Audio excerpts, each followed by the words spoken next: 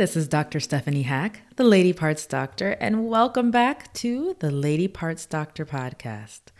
Last week, we talked about birth control, all of the options, everything and anything that we do to keep from getting pregnant. And that is why I describe it like that, because people hear birth control and contraception and they just think, oh, it's definitely like the pill or a device. But we do lots of things to keep from getting pregnant. So it was really important to me to talk about things like the pull-out method and what the effectiveness was of the pull-out method, so that when we're making decisions about how to manage our activities, that we're really well informed, right? Because if you're okay with getting pregnant, it's not a big deal, you'd rather not be, but you can handle it if it comes, then using something with a failure rate that is maybe a little higher is probably okay for you. Versus if you're someone who does not want to be pregnant, not right now, not tomorrow, et cetera, then we really want to use something for you that is going to have a very, very low typical use failure rate. Something like an IUD or implant or something like that, or sterilization. So anywho, I hope that you found that really helpful. And certainly it's a great review. I hope you checked out the websites and found those to be helpful for CDC and Planned Parenthood. But there are just so many options. So that was really my point, was just to kind of hit home on the fact that there's something available for you, whatever that method is that you prefer. So this week, I want to do something a little different. Every time I come and decide on a topic, I sit and I really do research to make sure that I am presenting you with the most up-to-date evidence, the resources, everything that you will need to be well informed, because that's really just what I want. I want you to be informed so you can make decisions that you feel good about, that you feel comfortable with. But sometimes I just feel compelled to write about things or speak about things that are just on my mind or on my heart. So this week I'm kind of going off script and I'm doing a little bit of that. This isn't specifically OB. It's not specifically GYN. It is not specifically a lifestyle focused podcast. It is, I guess it is, in that it's my lifestyle. But I just wanted to talk a little bit about me and how I came to be an OBGYN and what has brought me to this moment in time where I am on this podcast having a conversation with you. So today, we're really just gonna listen to me talk. I hope that's okay. And I hope that it's interesting for you and that you're able to take something from it. And I'll try to debrief with you at the end. But this week I'm talking about my OBGYN origin story, what it took for me to get here, and why I walked away. Medicine isn't the kind of career that you fall into. I'm sure you didn't think that it was, but it's just something that I have to reiterate. Or at least have an inkling that you might want to do it, and then you work for it for years. I decided I wanted to become a doctor when I was in high school. I think, lots of other people, maybe they know when they're in elementary school or middle school, but I decided when I was in high school. My parents were the first in their generation to attend college, and as an educator and an officer in the Army, they encouraged my sister and I to do the same. And I was excited about college. I had grown up watching The Cosby Show and A Different World, and hearing my parents talk about how awesome their experience was in their undergrad, and that's also where they met and fell in love and decided to get married shortly after. So I just knew that that was going to happen. I was going to have an experience. It was going to be like Hillman from A Different World. I was going to join a sorority and I was going to meet my husband and fall in love. It was great. And I was going to get a great education too, and then become a doctor. So I worked hard in high school to achieve the highest grades, become captain of the dance team, and still have time to hang out with my friends. And I loved it. I loved high school. I had such a great time. My senior year, I worked part-time at the mall Shout out to Potomac Mills. Everybody worked there. And I auditioned and became a member of and eventual co-host for a national TV show. And that was an amazing experience. I got to be on a panel. We talked about issues that affected adolescents. I got to share my voice. And that was just a time where I really realized how much I loved public speaking and TV, radio, media. As a high achiever, it was expected that I would continue to do great things thereafter, and I knew I would. I decided that a career in veterinary medicine was my next step. Obvious choice, right? My path was set until the moment my mother, gotta love my mother, she asked me, "Can you put a dog to sleep?" And I don't even know where that question came from. I don't remember anything else about that comment, but that was a career-defining moment for me. Without much thought, I decided the answer was no. I didn't really even think about it. I just knew the answer was no and instantly switched to a career in medicine. And I wish I could be that decisive about so many other things in my life as I was in that moment where I was 16 years old and was able to just make that about face so quickly. From that moment on, my answer to what are you going to do after high school became, I'm going to be a doctor. And it was really a great answer because when people asked you and you said, I'm going to be a doctor, they just kind of said, oh, okay, and stepped away because they made lots of assumptions about what being a doctor was and made assumptions about who I was because I wanted to do that. And so it was nice for people to just ask, make positive assumptions about you, and then leave you alone. My mind was set, and after obtaining an academic scholarship to my state university, I enrolled in pre-med, and it was hard. I cannot emphasize how hard that was for me. In addition to my loving father passing away unexpectedly just 1 month before my high school graduation, the transition to college was unlike anything I had ever experienced. The introductory classes were large and impersonal. The coursework was significantly more rigorous than what I had experienced before, and the student culture was vastly different than where I grew up. I mean, when I was in high school, I would get all my work done on time. I remember I'd come home, turn on the TV, sit down, just have the TV on as background noise, get my work done. Then I'd go to work.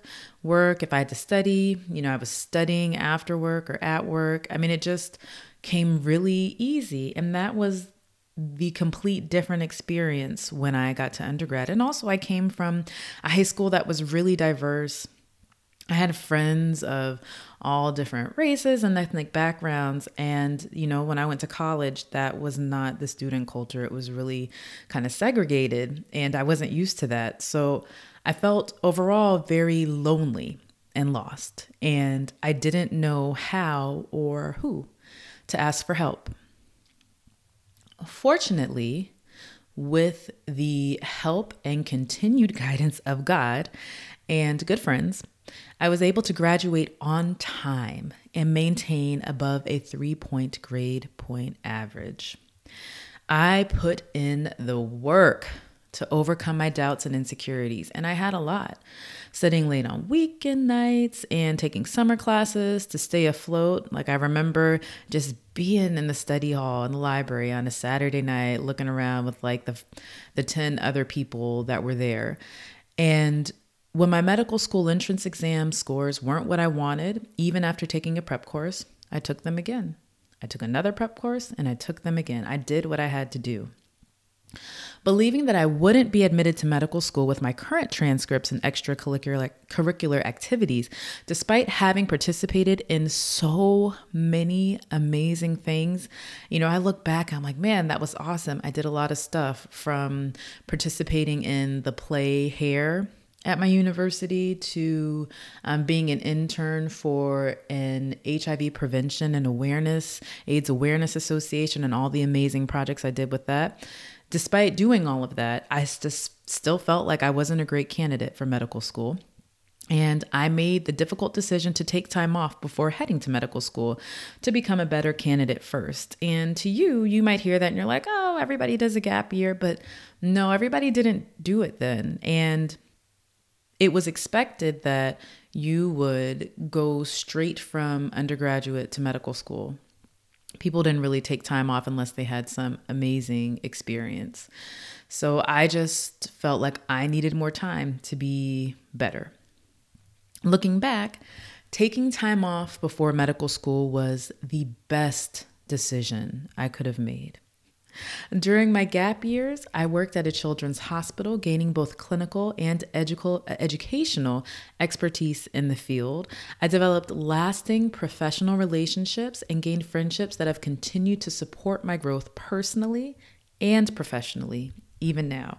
One of my really good friends, I met her through my roommate, and she also happened to live in the room right above mine in my apartment building. And even now we still speak once a week just to share what's going on in our lives and provide encouragement and support. And that's just really awesome to develop those kinds of friendships. So I was really thankful to have that experience in my gap years, having that time off. Now, if you want to ask me what it's like to live in a room directly under your friend, that is a completely different conversation for a completely different podcast on another day. But I'm really thankful for that. After 2 years as a young adult in the city, having the time of her life, I had the time of my life. I had such a great time. I enrolled in my number one choice for medical school. And I loved medical school. Can I repeat that? I loved medical school. Don't get me wrong, it was not easy. I studied and stressed just like I did as an undergraduate, but it was different. I went to an undergrad in a small town where it wasn't very diverse. And, the college was like the only thing that was there. But when I went to medical school, I went in the city. It was a different experience. It was urban. There were people from everywhere. It was just awesome. And I was sure of myself and more at peace. I had confidence and a perspective different from my peers that I constantly relied on to get me through difficult moments.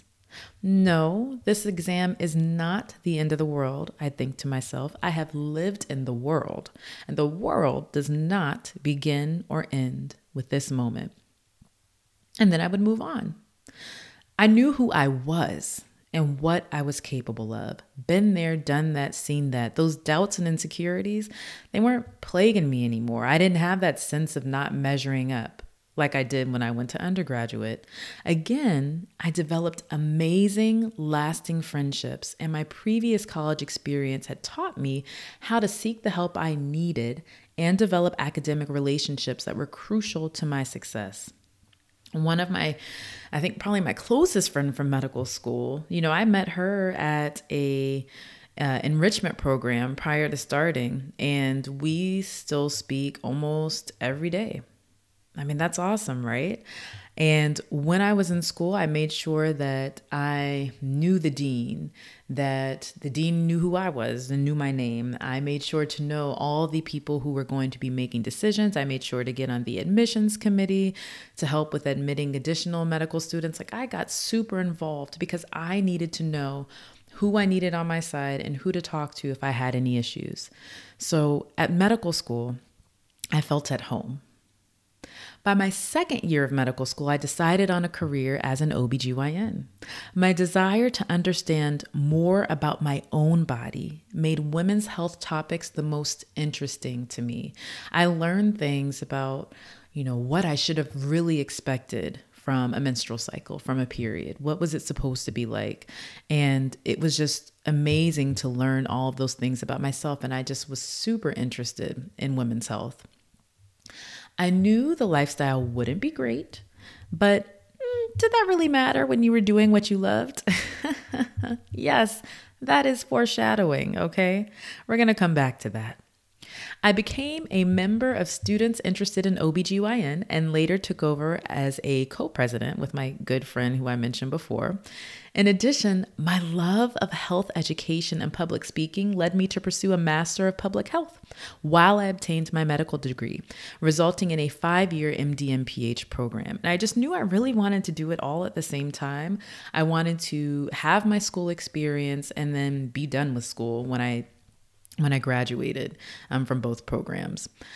I wanted to discuss public health issues on a larger scale, and this seemed like the best way to achieve that goal.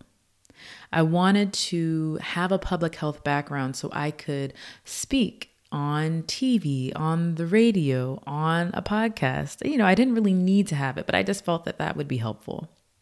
After a whirlwind of women's health activities, school exams, parties with friends, and interviews for residency, I obtained a position as an OBGYN resident to begin upon my completion of my 4th year of medical school. Now, residency. Residency, that's our training to become the type of doctor that you want to be.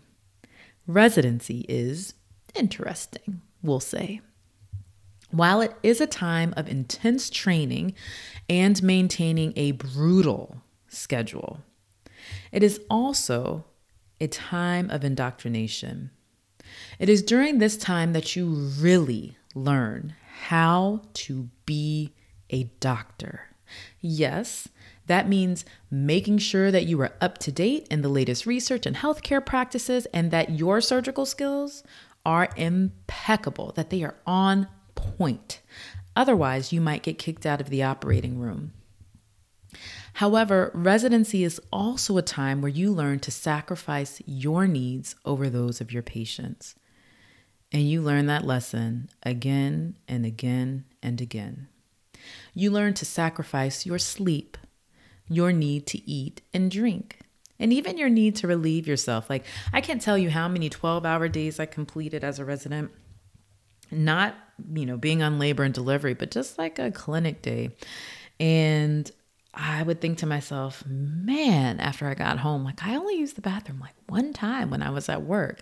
So was I drinking anything? Was I eating anything? Like, what's going on there? You learn to sacrifice your relationships with your family, your loved ones, and your partner. I remember my grandmother died when I was in my chief year, my 4th year of medical school, and just the hassle of trying to figure out how to move my schedule around to be able to leave to go to the funeral. I didn't go. You delay childbearing and potentially, unintentionally, sacrifice your fertility. You begin to repeatedly deprioritize yourself and your needs, and you are too sleep deprived and overworked to resist the indoctrination. I mean, look, I did an OBGYN residency, and maybe it's different for somebody else, from people who went into other subspecialties, but this was my experience. When you reach the light at the end of the tunnel, the feeling of success and fulfillment after completion of such a strenuous program are so powerful that you feel energized to go out into the world and show everyone what you've learned. Upon completion of my 4 years of residency, I happily accepted a position with a local healthcare organization. As a matter of fact, I probably ran out of there.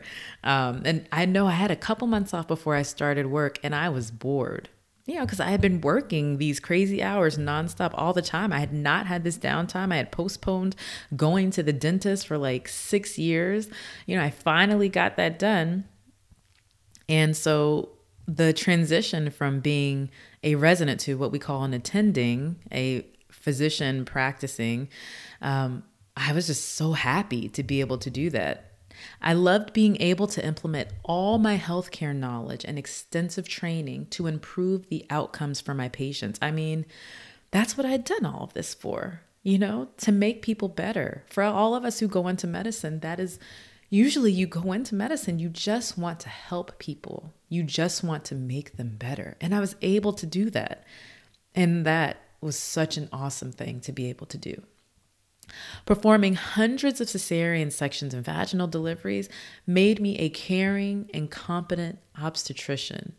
Being able to do an ultrasound and confirm someone's much longed for pregnancy and then follow them through that pregnancy and get them to labor and delivery and then follow them up after postpartum. I mean, that was awesome. Years developing and perfecting my GYN surgical skills made me an effective and competent gynecological surgeon. And, I loved being able to sit down with the patient and explain to them the risks, the benefits, the alternatives, going over all of the options and just really making sure that they were making the decision that was right for them. I remember I would stop by the hospital on my way home from work anytime my patients were admitted, whether it was on labor and delivery or if it was a GYN surgery, just, to check in and make sure they saw a familiar face and that they felt cared for. And I felt like an amazing physician. I was an amazing physician, the kind of physician I'd want to have. As the years passed, my personal commitments grew. And while difficult, I tried to continue to manage my life as a wife, new mother, and OBGYN just as I always had, putting my job first. And that's not necessarily the best way to do it, but my job was the thing that started first, right? Like I was in residency as an OBGYN first. My job needed the most attention. It required the most time, at least in my mind it did. And it needed the most sacrifice. However, I became increasingly aware of the sacrifice. I knew that the odd hours I worked affected my ability to continue breastfeeding, a sacrifice affecting my child. It was, trying to pump in all of these off hours in the clinic. When you're on the office, they had scheduled time, which was great. But then when you're in the hospital, there is no scheduled time. And when you're working nights and, you're just completely off schedule, like it was just incredibly difficult to try to keep pumping and maintain a breast milk supply for that. My night and weekend calls left me unable to participate in bedtime activities and attend family events, a sacrifice affecting my family. We'd have that conversation, my husband and I, and I'd say, hey, do you want me for Thanksgiving or do you want me for Christmas? I know I'm not going to be able to be present for both. So which is more important to you this year? And then sometimes I'd work and he would go away for Christmas. And I was just really sacrificing this time with my family. After several pregnancy losses, I was ecstatic to find out I was pregnant again at the end of 2019. It was so awesome. I was just about to leave for a trip to Paris for my husband's birthday. And I found out I was pregnant, and it was really exciting. And we had really been trying and had really gone through a lot, and it was great news. However, when the pandemic started and I needed to continue seeing patients in my office and the hospital while 20 weeks pregnant with a pre-viable baby, meaning a baby that couldn't survive out of my womb, amidst fresh reports of an increased risk of preterm birth in COVID-infected pregnant women, the sacrifice became too great. I mean, at that time, we didn't know anything. We're trying to figure out, okay, are pregnant women at a higher risk for infection like they are for other respiratory viruses like the flu? Are they less affected? Are they the same as everybody else? And we just didn't know anything. And I knew that every day I was going to work just hoping that things would be okay, that I wouldn't get sick, and that my baby wouldn't be affected. And that sacrifice just became too great. The difficulty of obtaining protections for myself and my unborn child made me realize that the sacrifice was no longer worth it. To sacrifice myself was one thing. I had taken an oath and I had been doing so of my own volition. To sacrifice my unborn child was something I was not prepared to do. And the pandemic really was a reckoning for those of us in all healthcare roles. The media and our employers discussed our deployment as if we had become a militarized force overnight. Throughout the world, doctors and healthcare providers were doing what we learned to do best, putting our patients' needs before our own. And look, many times we were happy to do it because we want to help people. We have always wanted to help people. Some of us were selfless, knowing the danger that we were up against. Others just got caught up in the wave, showing up every day and doing the work we always had. Many, a World Health Organization estimated 80 to 180,000 between January 2020 to May 2021, many made the ultimate sacrifice. By the time I returned to work postpartum, the seed had already been planted. Although I loved providing care for my patients and tending to their needs throughout the years, I couldn't unsee the sacrifice, As I continued to ask for what I needed and my requests were denied, I just knew it was time for a change. Unable to prioritize my needs and my family's needs, I made the difficult decision to resign, leaving behind the years of patient relationships I'd cultivated and become greatly invested in.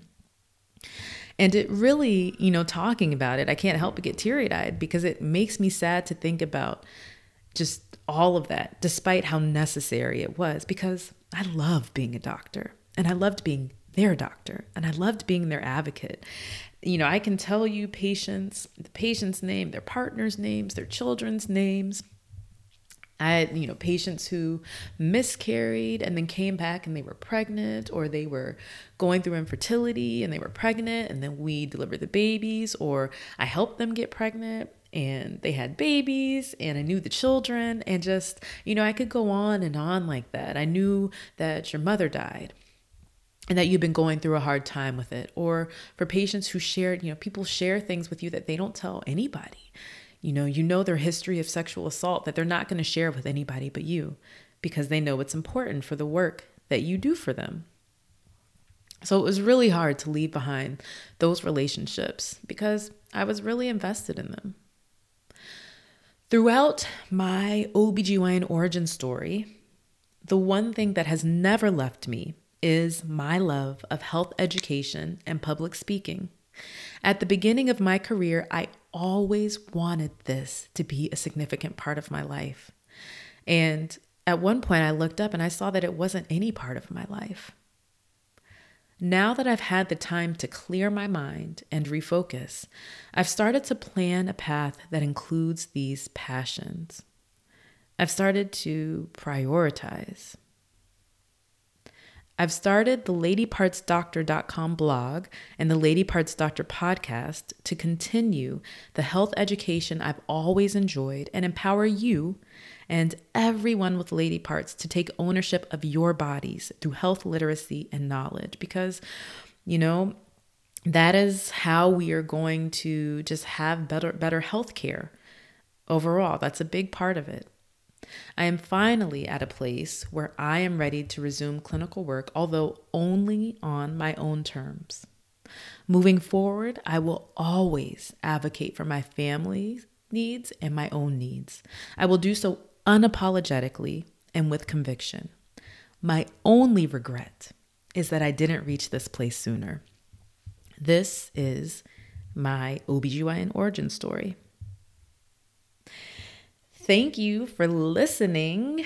I hope, we all have our origin stories, how we got started, what we went through, what we accomplished, and how we came to this moment. And my story is constantly evolving. So I hope it just got you to think more about your own story, what you hope to accomplish, what you hope to do, and just to evaluate and look and see those things that you love, those things that you're passionate about, how you can bring those things back into your life. Please remember, to subscribe to the blog, ladypartsdoctor.com, and you can listen to the podcast on blueberry.com. You can listen on Apple Podcasts, Stitcher, Amazon Music, and iHeartRadio. And you can also listen to the podcast by going to ladypartsdoctor.com and access it that way. All right. Have a great week. Take care. And of course, again, I love your feedback. You can always send me a message if you have a show topic or if you want to give feedback on this most recent podcast. All right. Until next week, take care.